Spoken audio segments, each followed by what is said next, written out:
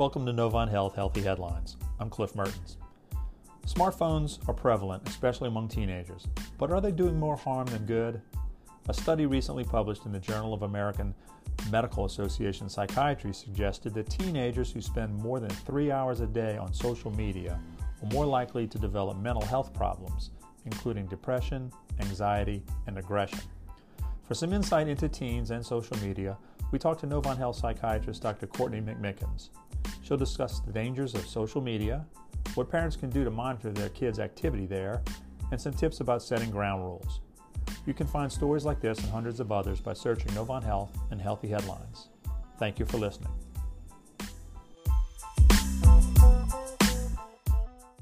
Dr. McMickens, there's been a direct link in a recent study between the amount of screen time, social media that teens spend on their social media devices, and loneliness, depression, and anxiety. Is that a real thing? Do you see that?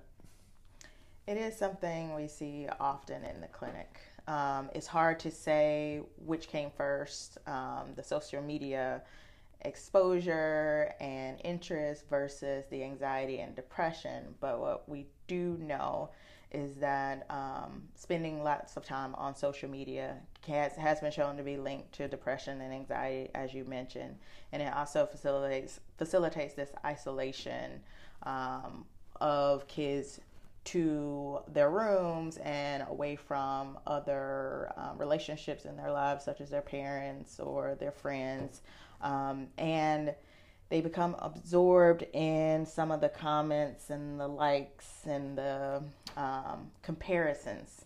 And that's what I see a lot in clinic, is a lot of concern about what other friends are doing, what they're seeing on social media, some of the replication of what is happening on social media that causes these consequences that are not always positive. And that manifests itself how? What do you see these young teens dealing with? So a lot of worry about how they'll be perceived, if they're doing what their other friends are doing. Some kids do have limitations around their social media, so they worry about the fact that they have to tell their friends they don't have Snapchat, or they don't have a certain platform, or they're not allowed to. And so then they start to feel as if they're not connected to people. So that can lead to some sadness and loneliness as well. It seems like almost irony, because social media was developed for us to all connect to each other, but in a way it sort of can push people, teens and adults alike, push us into our isolation. How does as a parent, what sort of advice would you give for them to deal with some signs they might see their child struggling with? Well, I would first want to talk to your teen about engaging in social media from the beginning, and set some ground rules as far as you having access to their page, being able to log on and check what they're doing, especially for younger teens who are just getting out or just getting into that adolescent stage and may not have the same awareness socially as older teens may, and also setting some limits around time that you use social media, and making a rule about dinner time, no phone at the dinner table, that type of thing, so that you stay connected to the real relationships. And I think the challenge is that, and this might be a generational thing, but some of the challenges that kids, adolescents view some of these relationships as real relationships, where we know that real relationships include some physical contact, it includes some ability to exchange in a bi-directional way, as opposed to one sends a message and wait for a response type of thing. And you want this long-term kind of history. So parents with their kids, or kids with people they've attended school with, you want to have that type of relationship, as well as these relationships you have with people over the internet. So I think having that conversation initially and talking about things to look out for when people are maybe showing signs that they're not engaging healthily in an online relationship, asking you to do things that you don't feel comfortable with, threatening to kind of tell people things about you that you've shared with them in secrecy via the internet or social media. Kind of knowing those landmines per se from the beginning, and then setting some limitations around how we engage with social media. This seems is a relatively recent development, obviously with more people carrying smartphones and social media becoming a big thing. It's hard enough being a teen anytime in history. This just adds to it. What are some of the other general things, not related to social media, that you see teens have to deal with just because that's the demographic they're in right now? Well, I think it's always important to take a step back, and when we talk about anxiety, we're talking about a normal feeling, right? So all anxiety is not bad. Anxiety is like this feeling you get when there's a perceived danger or perceived threat. And throughout developmental stages, kids have anxiety that's normal, like an 8-month-old who has anxiety about separation, or a 4-year-old or 5-year-old that has anxiety when they first start kindergarten or preschool. That's all normal.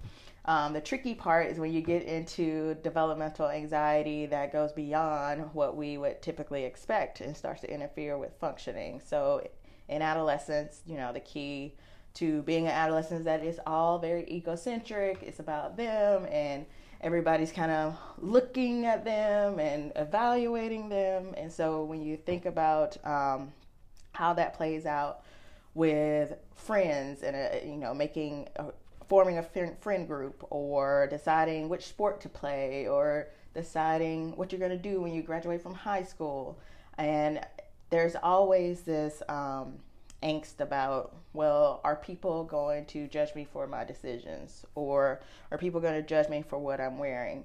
And so that's just kind of amplified in the social media context, but it's also amplified on a day-to-day basis because everyone you go to school with now has access to other parts of your life that they wouldn't ordinarily have access to, which I think is what makes it different now than before, because either knowingly or unknowingly, you're giving people more of a intimate look into your life by sharing some of these details. How do kids deal with that, and what would you recommend for parents who might enter in the world of cyberbullying? Yeah, I would say from a most conservative standpoint, and I actually think this is probably the safest thing until we kind of know how things will pan out in the future, is limiting access to smartphones at that age of 12 and 13, where they're not really necessary, and they may cause more harm than good. And so, if you need to give your child a phone because they're staying at a friend's house, that's one thing, but just full range access to the social media or the iPhone on a day-to-day basis might be a little bit much for kids to emotionally handle.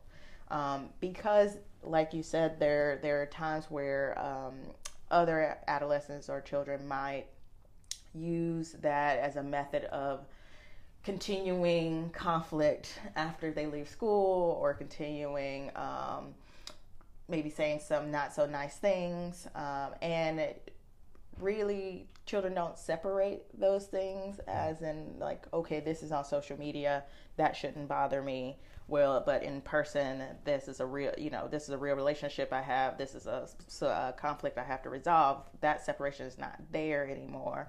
And so the important thing is to, one, make sure you have a conversation with the school about their policies around cyberbullying and bullying in general, being aware of who to contact if you feel like there is an issue, and again, monitoring what your child is being exposed to. So checking text messages or the social media pages, and not doing it in a secret way, but doing it in an open way. You have access to this phone. We're going to be checking each week, or, I'm going to check your text messages, not because I'm trying to invade your privacy, but because it's important for your safety, and I want to make sure that, there's nothing happening that will harm you. Ground rules from the beginning. Right. Set that up when you put the phone in their hand as a parent. Right. Overall, do you find teens more now than 10, 15, 20 years ago? Are they more tense? Is it same song, different verse? Well, I mean, like you say, we all have tension and anxiety throughout our lives. But is it harder to be a teen these days than it is a few years ago? Unfortunately, the data is showing that it is. Thoughts of suicide, thoughts of self-harm, actual acts of self-harm, acts of suicide. I think it is harder. Rates of depression, rates of anxiety is higher. And I think a part of it is the change in the social media, the change in the way we engage in relationships, as well as just kind of the overall stress, that things are just stressful in general with finances, family finances, or kind of now we have more awareness of early childhood experiences and kind of the role that stress plays on children as well as the adults that are experiencing those stressors. So I think some of the things may have been overlooked before, and that's why we're more aware of it now. And the other part is just that it's just higher that we're seeing. Have you ever been in a restaurant where you see a family of 4 people and they all have their heads buried in cell phones? They give their order to the server, and then all 4 of them go to their phones? You ever see that? Does it trouble you? Yes, and it does trouble me because I think the foundation for kind of engagement in relationships as you become an adult is their engagement in your relationships as a family.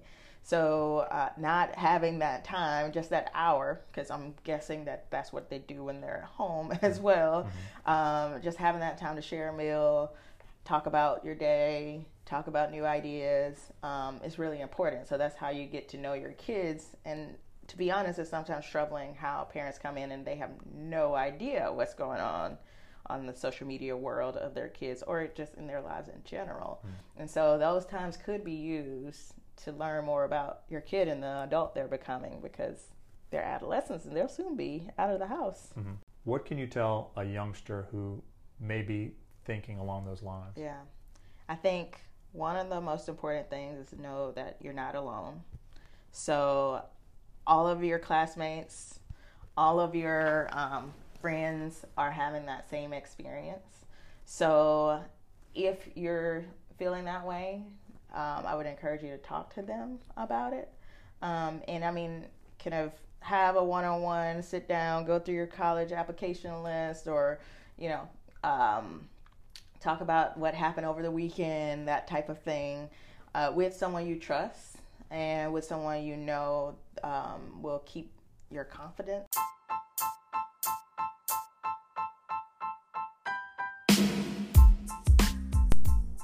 Hello, this is Cliff Mertens again. It's hard to be a teenager. It always has been. It's that minefield we all hop through getting to adulthood. But these days, social media can dominate a teen's life. The solution, as it is for many things, is moderation. That's difficult in a world where seemingly everyone has a smartphone. But parents can manage by creating guidelines for their children, sticking to those guidelines, and knowing it's okay to power down every so often. Thank you again for listening.